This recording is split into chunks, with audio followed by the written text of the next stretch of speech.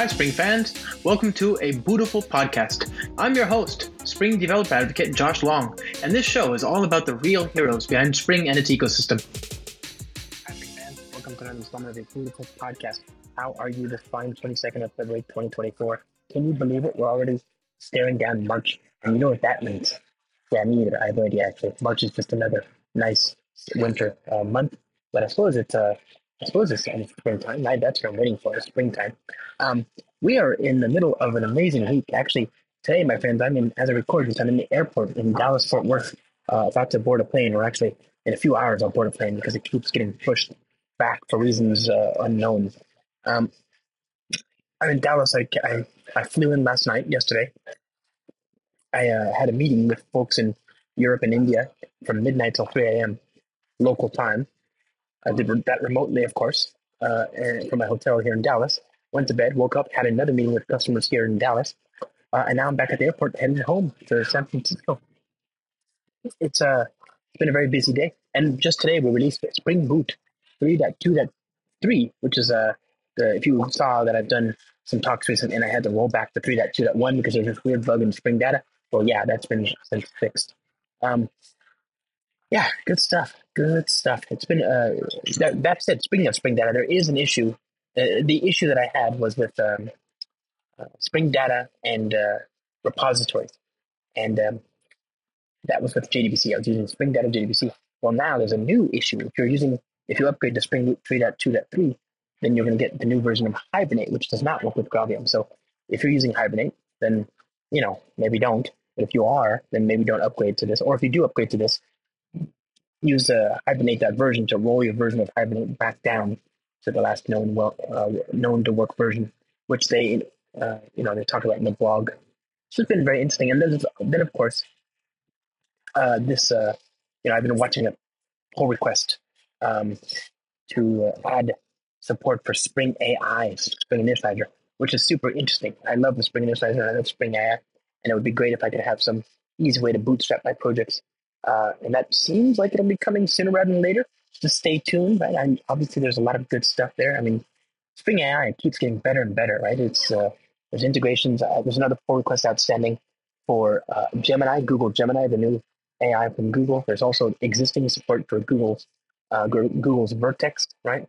Just new stuff all the time. It works pretty good with native.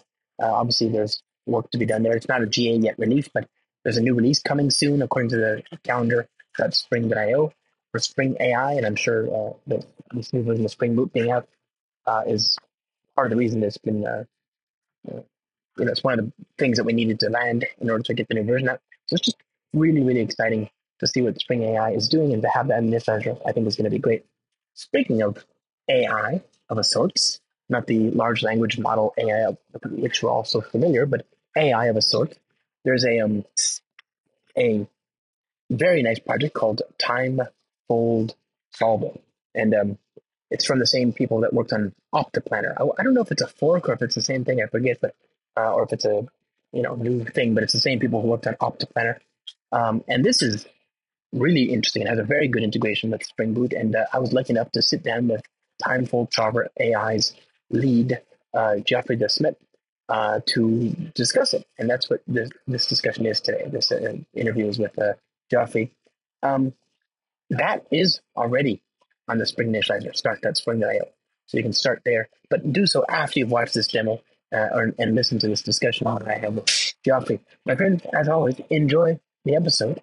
I learned a lot. I always do. I think I'm going to be doing more YouTube videos with Geoffrey sooner rather than later. Oh, by the way, there's a interesting roundup of all the sort of most well-performing talks done across all the different tech conferences in 2023, the year we just came from. And I was very pleased to see that I was the most represented in that list of the 100 different talks. And I had the most views if you add them all up together.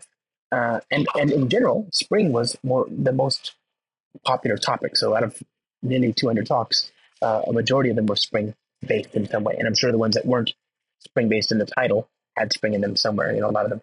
So just a very, very nice endorsement from the community. Thank you so much, everybody. We appreciate you. We're glad that you're getting something out of the technology and that the content is interesting to you. All right, my friends, enjoy the discussion. See you next.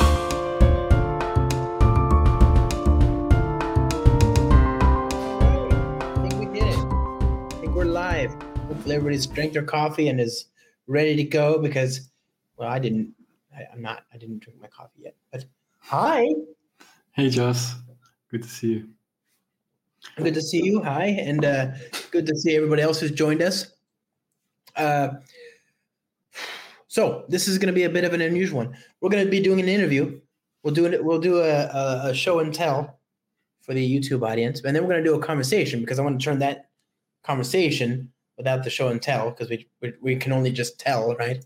We'll turn that into a podcast. So for people who are watching the whole time, don't worry, it'll be fine. But there's going to be a little bit in the middle where I'm going to reintroduce Geoffrey here, and it'll sound like I don't know what I'm doing, which is well, that's probably fair. It's probably not too far from the truth anyway. Okay, so Geoffrey, my friend, welcome. Thank you for making the time. I know this is like I don't make it easy to plan, and I'm sorry about that. But you were super patient and indulgent. I'm super glad you're here. Thank you. I'm happy to be here. Thanks, Josh. Yeah. Oh, thank you. You know, I could probably use Timefold to help me with my planning. Actually, I think you are. I think the problem that made it so hard for me to find time with you would have been better solved if I had just learned to use and used Timefold. So can you explain what it is and how it works and who you are? Actually, start with who you are. Let's do that first. Yeah. So I'm Geoffrey De Smet. I come from Ghent, from Belgium. And so 17 years ago, I started this open source project in my spare time. And a fun fact, the first version of it used Spring. So 17 years ago, for a library, it doesn't make sense to use the platform like Spring inside, right? It's the other way around. Spring uses libraries like Timefold, right? But for the first actual version, I still hooked everything up together with Spring, which was I really loved it. I still love it, right? So I did that. And so what it is, it's basically a constraint solver. It's a planning engine, and you can solve all kinds of planning problems with it. And the world is really full of planning problems. Like, so, Josh, have you ever been to an airport? Once or twice, yeah. So what do you see when you walk in? When you walk into an airport, the first thing you see is like an absolute bedlam, chaos. Yes, and to guide everything into the right order, you see like escalators bringing you to places and stuff like this, and then automatic doors, and all of those stuff needs maintenance, and so there's maintenance problems, right? So, and when you walk through almost everywhere, you'll see planning problems all over the place. Like in the airport, when you check in your luggage, there's people there accepting your luggage. There's people, you need to have desks assigned to each of the airlines. When you take your flight that takes off of a certain time, when you go through security checkpoint, there's security guards that will check, do the security there guard, and that's where you have a shift scheduling problem. You need to assign security guards to those places. When you go to the gate, somebody has decided which gate your airplane is off, and typically when they change the gate, hopefully it's to a nearby gate and not to a gate to the other side of the airport, right? And each of these things is actually a planning problem. And so what our open source solver does, it's going to help you solve those problems in a better way. It's going to figure out that when we schedule the gate to a particular airplane, to a particular flight, we're going to make sure that those match better. That, for example, when we need to change that, for example, to reduce the chance that we have to change the gate, not have a flight that's going off at 5 and then another one at 5:15. That's too close to each other. And when we do change the gate, that it's going to be to a nearby gate and not to the outside of the airport. Right. See, this is the kind of stuff that I wish people would use, because clearly most airports are not using anything close to this level of sophistication. If you've ever been on the Belgian railroads, it's pretty much the same problem. When I go to Devox, for example, I get dropped off in the top of Antwerp Central, and I have 6 minutes to get down to the bottom of Antwerp Central to catch the train there. Almost every time I miss it. It's like 3 levels. Yeah. So for people who are not aware, Antwerp Central is this huge train station in the middle of Antwerp. Beautiful, but also it's like a MC Escher drawing. The levels on top of each other. It feels like you've got zigzags, and it's a knot of a train station. Mm-hmm. And there's several levels. It's like 3 or 4 levels before from top to bottom, right? Yeah. And so when you do all of these kinds of planning problems, what you want to do is for example, when people assign these shifts, when they use technology to assign these trains and these things like that to the track, to the platform they'll stay in, when they will arrive, what time, and stuff like that. Right. The more optimal you do that, the better experience you get for the users, but also you actually reduce costs heavily. To give you an idea, one of the big problems we do is field service routing, where we assign vehicles to go to a number of locations, for example, install telco, or do maintenance on elevators, or do maintenance on electricity grids and stuff like that. And by just ordering those routes of those technicians more optimally, you can often reduce travel time by like 25%. And so our open source solver, what we do is it allows you to basically take any planning problem and implement that using Java, using Spring, and then to just say, okay, here's my problem, and now you figure out who does what at which time, right? And the big thing you give it there is you give it a number of constraints. Like, I want to reduce the travel time. I want to make sure that everybody gets, cable is installed. I want to make sure when I send somebody to a certain location, you have the right skill to do that job. You know what this reminds me of? And I'm an idiot, so forgive me if this is off base. And it kind of clicked because you mentioned earlier. I mentioned to you that I'm at CERN here in Geneva. And you said, oh, hey, say hi to Mario, who famously works on Drools, right, which is a rules engine. Is this have anything to do with the Rite algorithm and that kind of stuff? So the original implementation, now it's called Timefold, but we're actually continuation of fork, basically, of Optoplanner. And so Optoplanner under the hood used Drools. So for more than 15 years, we used Drools as a score calculation engine. Now, Drools is a rule engine, right? So it's not the same kind of problem. So if you have, for example, if you have a decision table, Drools is a really, really good fit. So for example, if you need to say, okay, based how much what is your how much insurance do you need to pay, right? What's your insurance rate? For example, you have a car and it's a certain size and it's a certain speed and you're a certain age and you've had that X amount of accidents. How much do you need to pay? That's a decision table. That's something where Drools is the technology you want to use. You're looking for a rule engine. Right. However, when you want to say, okay, I need to assign a number of vehicles to stop at a number of locations, and I need to decide which vehicle goes to which location in which order, then your problem becomes what they call in mathematics terms NP hard.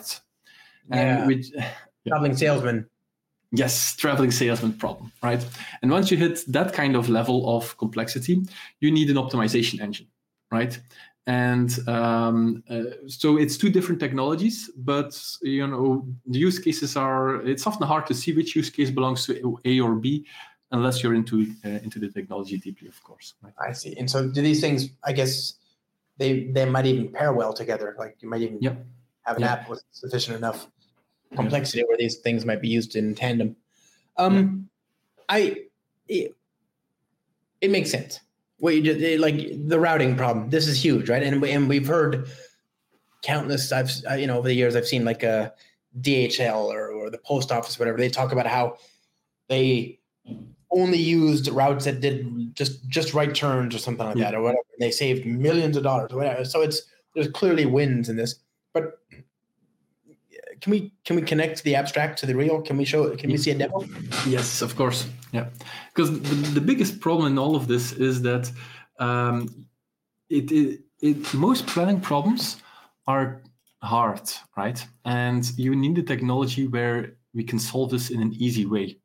Because thinking of this is I'll just show you a simple case here. This is the school timetabling case.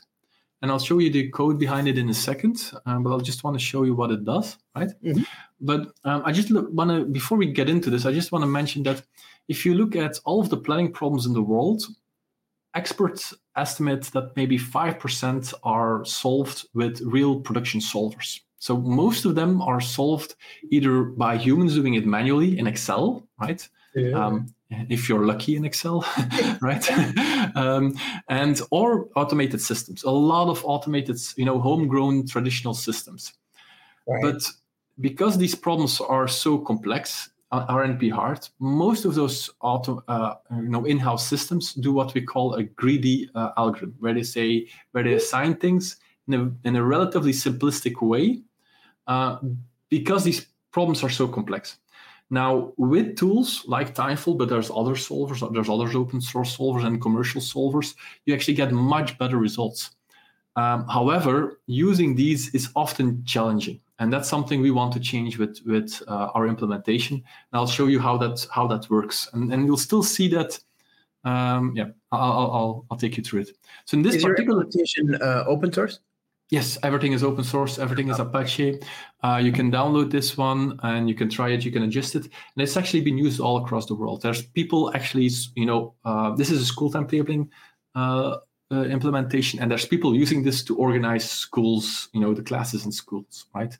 There's people using us for There's I remember.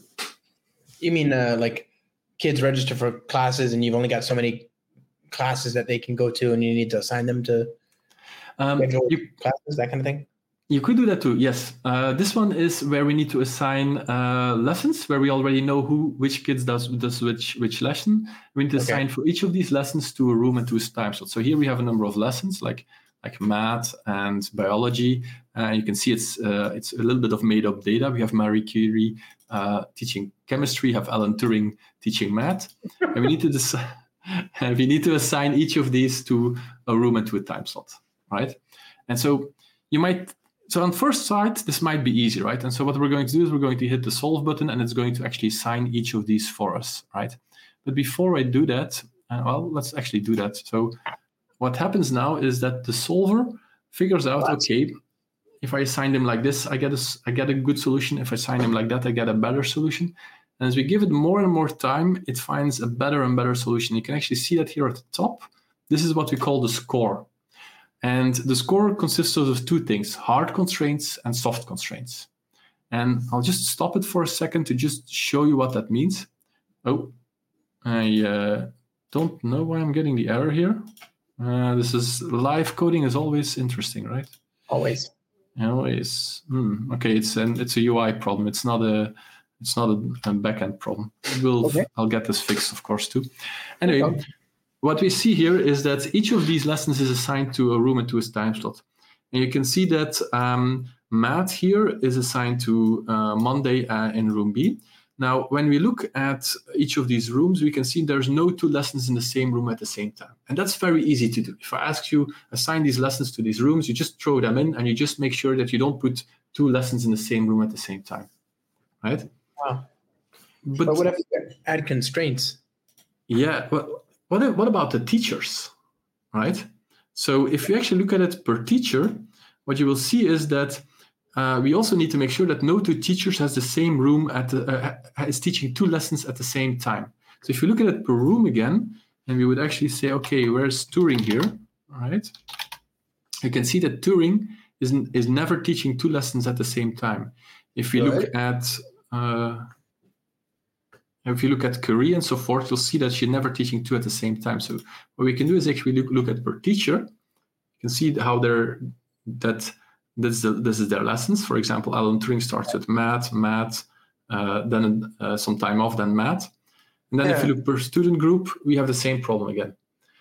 And this is actually quite hard to solve. So if humans do this, if you're in school and you have to do this for 400 lessons, this usually takes more than a week. Somebody doing this in Excel, figuring out, okay, how can we make sure that every lesson is in one room at a time, every teacher gives at most one lesson at the same time, and every student has to attend at most one lesson at the same time.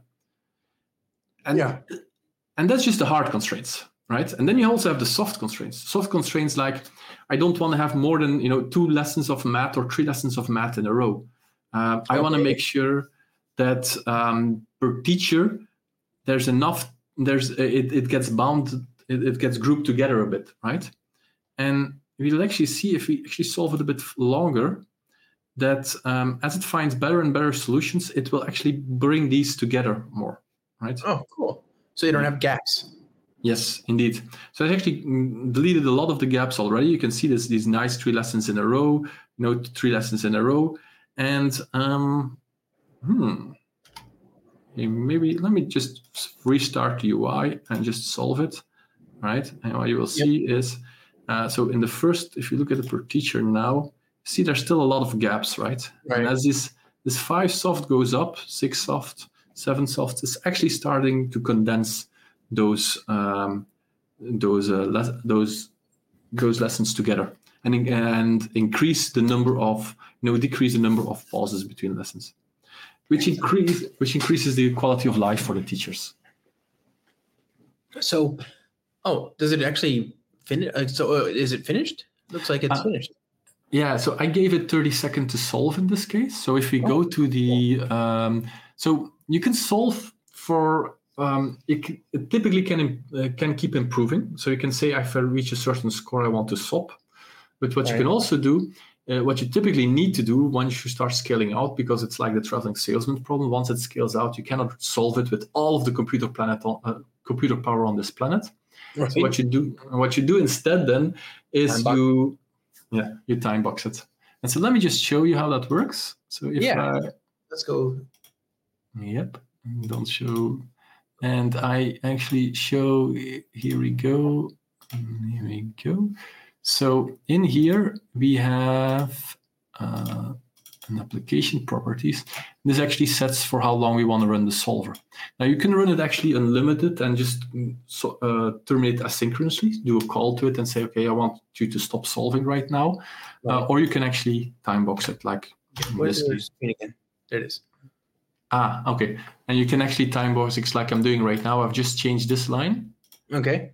See, and so that was 30 seconds. So let's set that to 5 minutes. So if you went to start.spring.io, you would, are you showing us just existing code, or are we going to will we eventually see how to create it or what? So yeah, if you want to create this, you go to start.spring.io, you create your first project, and then you, and I'll take you through some of the classes in here, right? Okay. And also the build file. Yes. Let's start with the build file. If you're okay, I'll take the Maven one. A bit more comfortable in that, to be honest. So in the build file, you declare your Timefold version and your Spring Boot version, right? And again, with start.spring.io, this will actually generate that for you. It might look a little bit different than this one, but it's the same principle. And the only real thing you have in there is, besides your Spring dependencies, of course, is your Timefold Solver Spring Boot starter. Okay. And then from there, when you then go, you create a domain. So in this domain, I've created things like a room, where I said, okay, I have a room class. You could make this a record these days, and probably should be a record. Yeah, yes, I know. I should have made this a record. What is planning ID? That's cool. Yeah. So this is actually not strictly necessary planning ID, but when we have support for a number of features, and some of them work better if they know that, okay, this class has an ID, and it's like a planning ID, and it makes it unique. It's a property that makes it unique. It allows us to do internally certain performance optimizations. Now, if you don't have this, and I can actually remove this if you want this right now, you'll see it makes no difference for this particular use case. This is a little bit overflow here. Now, what this has is, this is just a room class. This is some JSON Jackson information we have here to make it prettier, the JSON we output. And this thing has a name. And then the time slot, the time slot is, okay, what day of the week is it, right? Monday, Tuesday, Wednesday. Right. What time does it start? What time does it end? And that's pretty much our time slot, right? Yeah.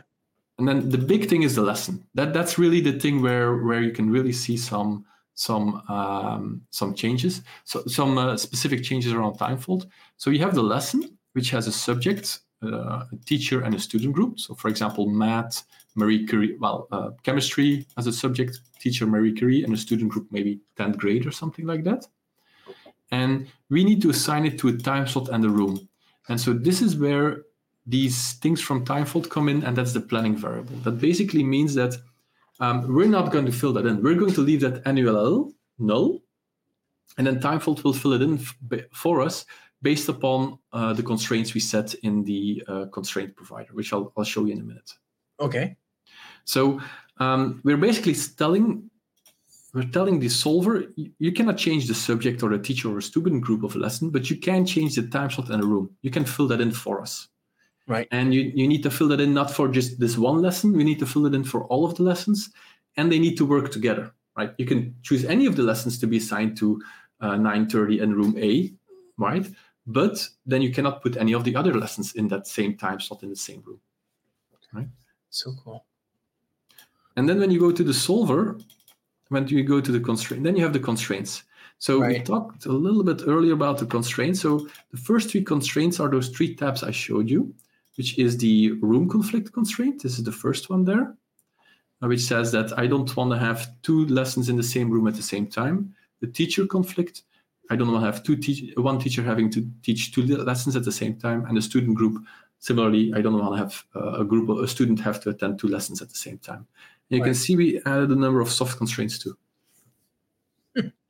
Teacher room stability. Okay, yeah.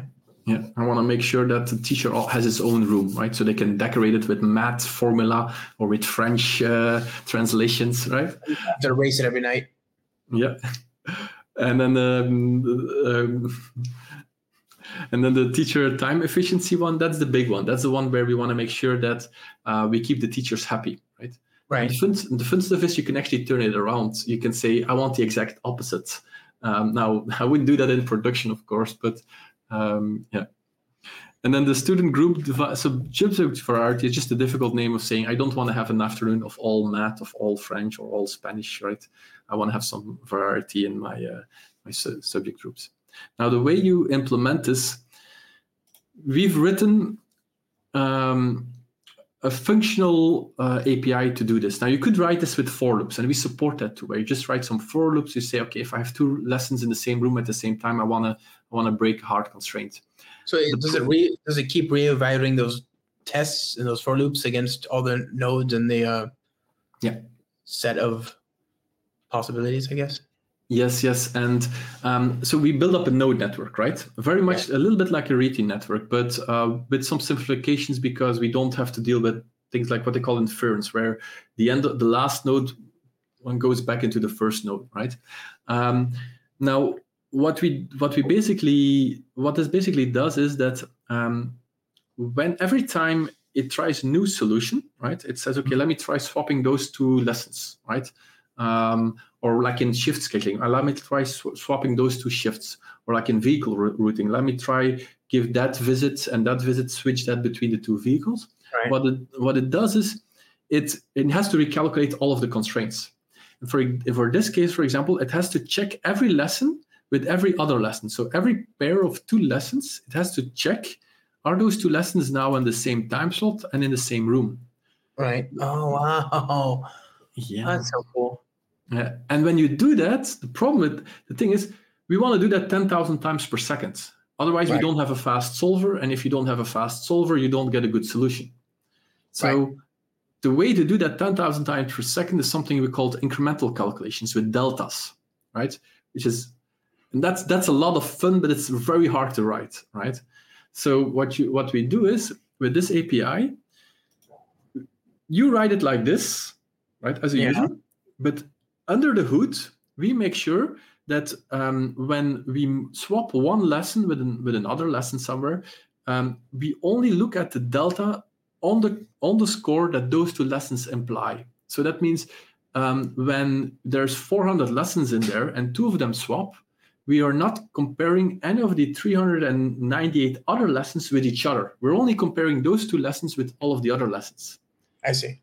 And that's just an order of magnitude faster, It's not like for 400 lessons, it's 200 times faster. It's a huge performance gain. Huge. Yeah. Oh my. So we've got these constraint objects. You've got you've shown us the properties that we can use to time box the resolution. You've shown us the annotations and the component model on the data objects that are then fed in and used as part of the solver, the solution. You mentioned there's another file that we should be looking at, which is. Well, then basically, of course, you still have the case where you use it, right? So let me just show you that. And this is in the in the controller, of course, right? So what you do is you auto wire the solver manager, right? Okay. So it's a solver manager of timetable to string. What is string in this case? Is that the planner ID? It's the job ID, and in hindsight, in the next version, we'll probably just hard code it to string because everybody's using a string.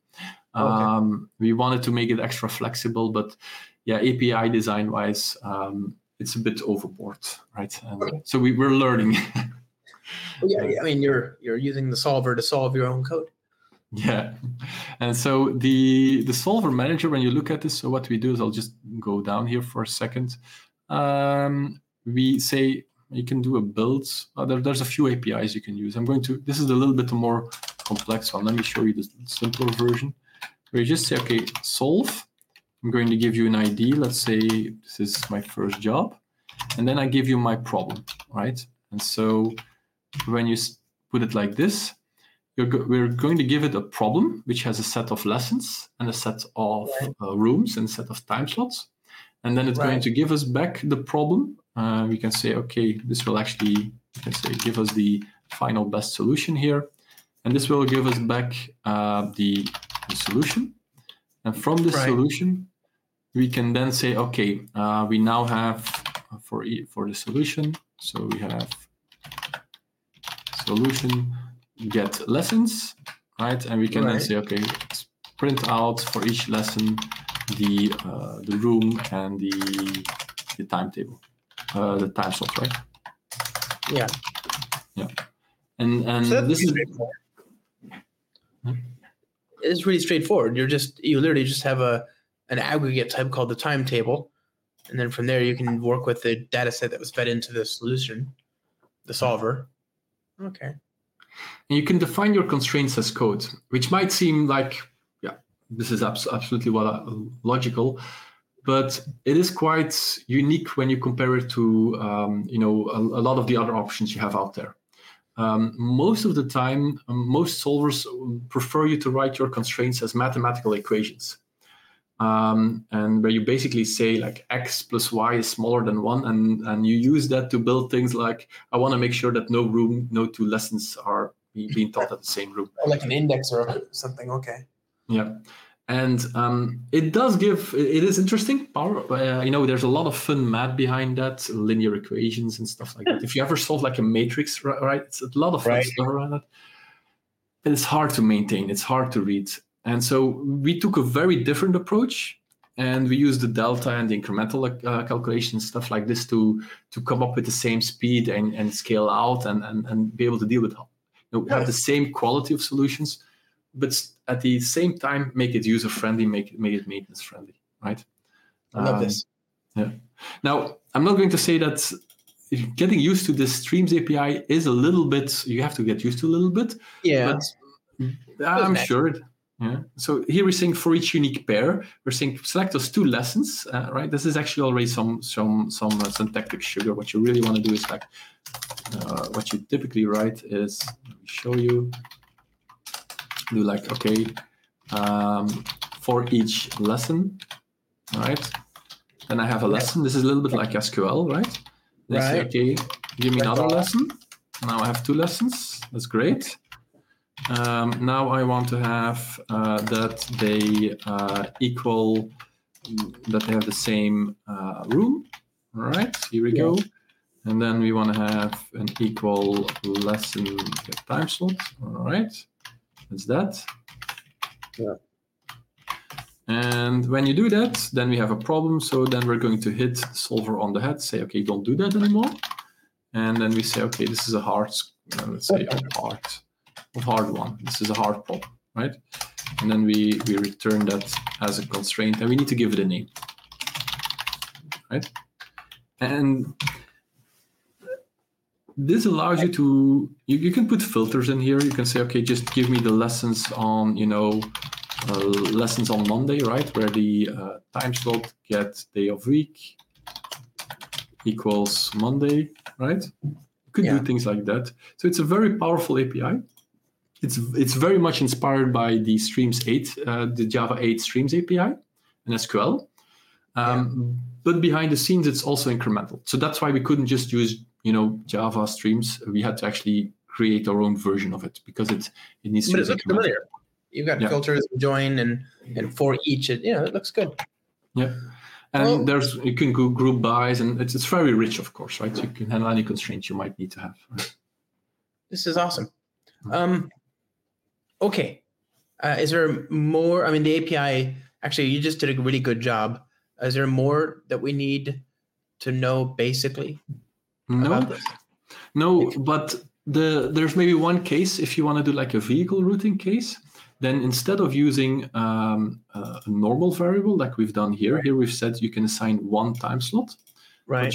What you would then do is say, okay, I actually have a planning list variable, which means I have a list instead of, and then you have something typically looks like this. Okay, there's no visits here, but when you say I have a vehicle and that has a list of visits, right, like in the traveling salesman problem, then you need to have a list variable, and then we're going to fill in all of the variables into this list.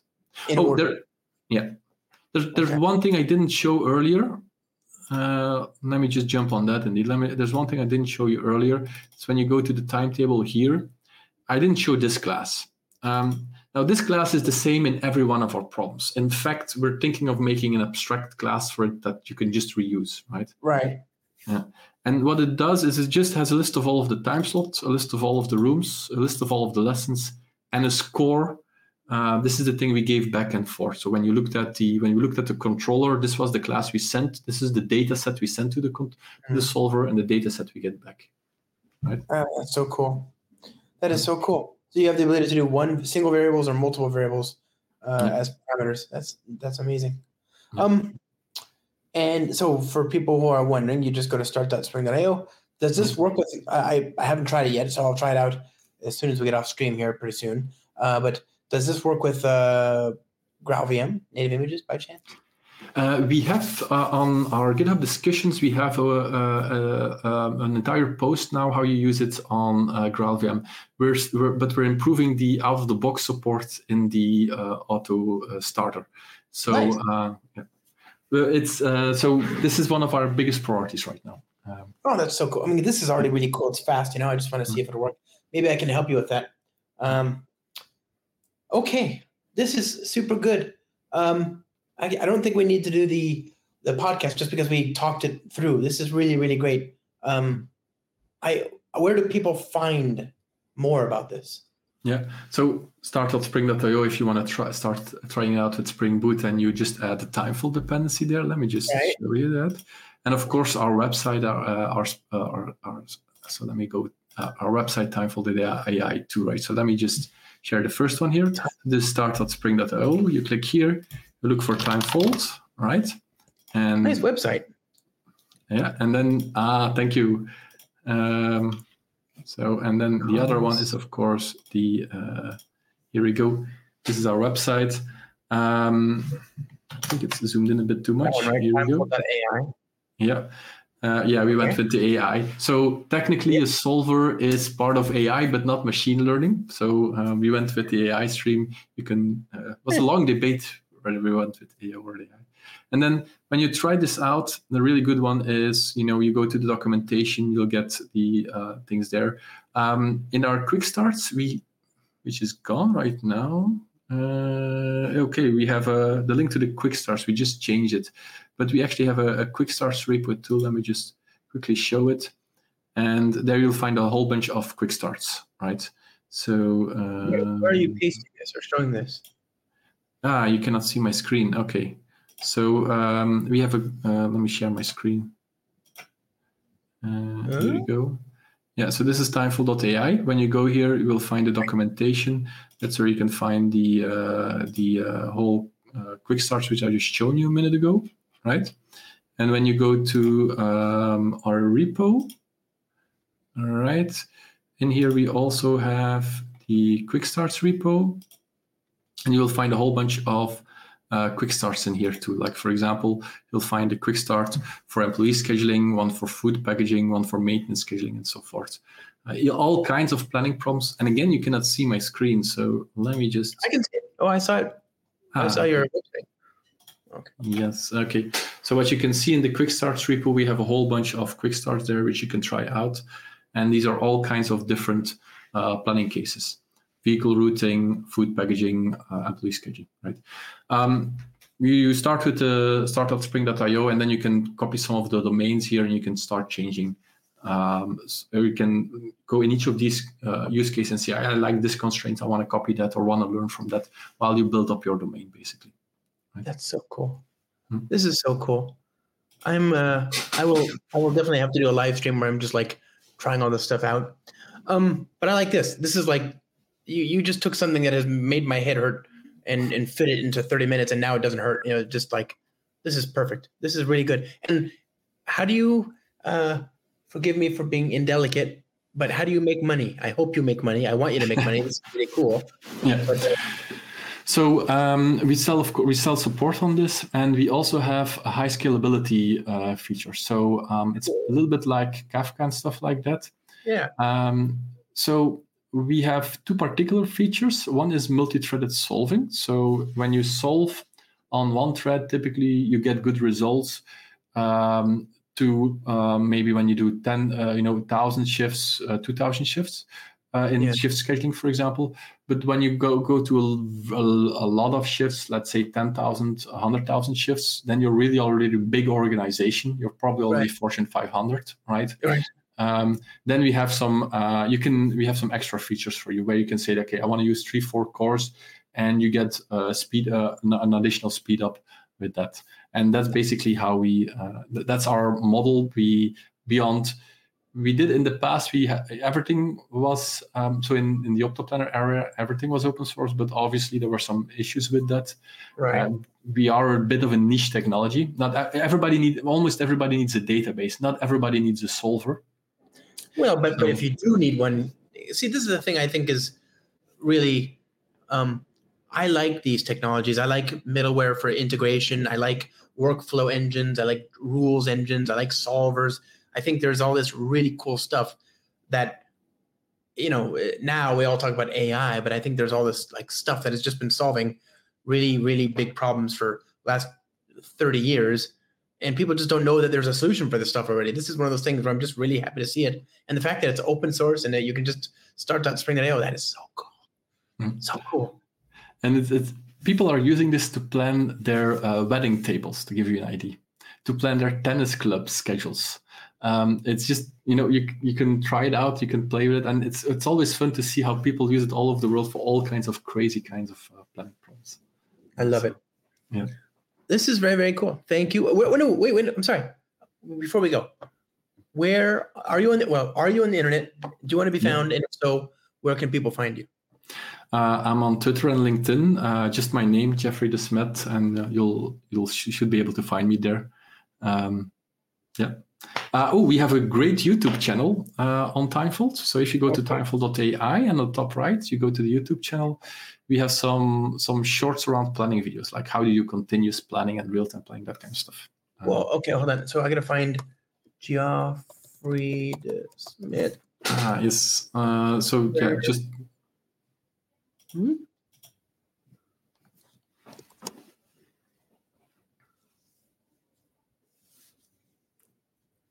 So I'm on Twitter and on LinkedIn, and can you put it in the comments? Yes, no problem. Let me just do that. And of course, also on Mastodon, of course, right? Yes, that's it's the new one. Let's see here, 1 sec.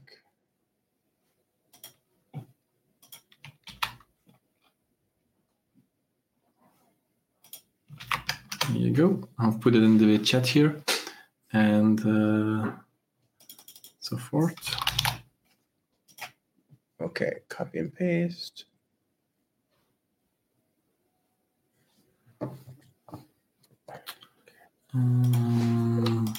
Here. Paste that. Yep. Okay, that's you on the internet if you want to be found. And then the website with the videos is... Yes. If you just go to the Timefold website, you'll find a link at the top right. Right. So if you contact pricing. No. Top right. There's a YouTube. The whole right next to it's so small, guy. I like yeah. Okay. I found That's an internal discussion. How big should that be, right? And that's where we have there you go. That one. Yeah. So like and subscribe. And then finally we have a question here. Has Red Hat started contributing to Timefold as it did with OptiPlanner? Does it have plans to do so? I don't know. That's a good question. So Red Hat has not contributed to Timefold yet. They took one of our improvements and backported it to OptiPlanner, and we're happy with that, of course. But yeah, we're not seeing much activity on the OptiPlanner repo at this point in time. I would love to have continued it there too. It's just, it didn't fit within the continued company strategy. Mm-hmm. But we're, everything is quite amicably in the sense that there's no hard feelings there or with us. It's just a way forward, right? We really wanted to continue the project, and it's really, as you see what we've done in the last 6 months and improvements we've done, is we're really taking it up a notch and really adding more examples, adding more features, better integration with Spring, and that kind of things. We're playing also with Kotlin right now. Nice. So all kinds of we're trying all kinds of things to make sure that wherever you guys want to use it, it makes sure that it works and it works well. Right. That's so amazing. That's amazing. I love this community spirit. I love it. I love all the cool stuff you're doing. We'll have to do this again. Maybe we can just do it like this is a small, quick video for people who want to get started. But I would love to just sit there and hack with you at some point and just, we'll do a long one. Good. So thank you very much. Is it thank you well? No, thank you well. No. How do you say that?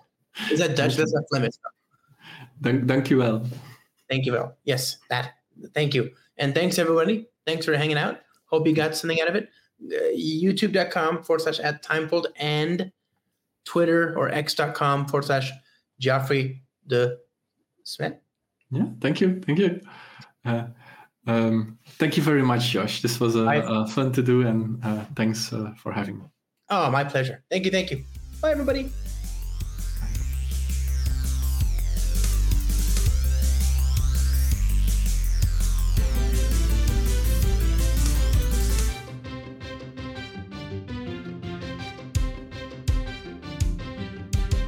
A Beautiful Podcast is produced by me, Josh Long. I do these podcasts because I believe that everything we do in software is for and made better by people. I want to hear from you. I'm josh@joshlong.com by email or at STARBUXMAN on Twitter, where of course my direct messages are wide open. Do you have guest ideas, topic suggestions, feedback? Don't hesitate to reach out. If you like the show, then please consider rating it on iTunes and leaving a review, as it really helps the show. I sampled music from Steve Combs's Them from Morning in Springtime and Steve Combs's Small Victory, both of which are licensed under a Creative Commons license. I'm trying to hire production assistants to make the production of this podcast easier. I want to make sure that we can add things like show notes and transcripts and just generally do more.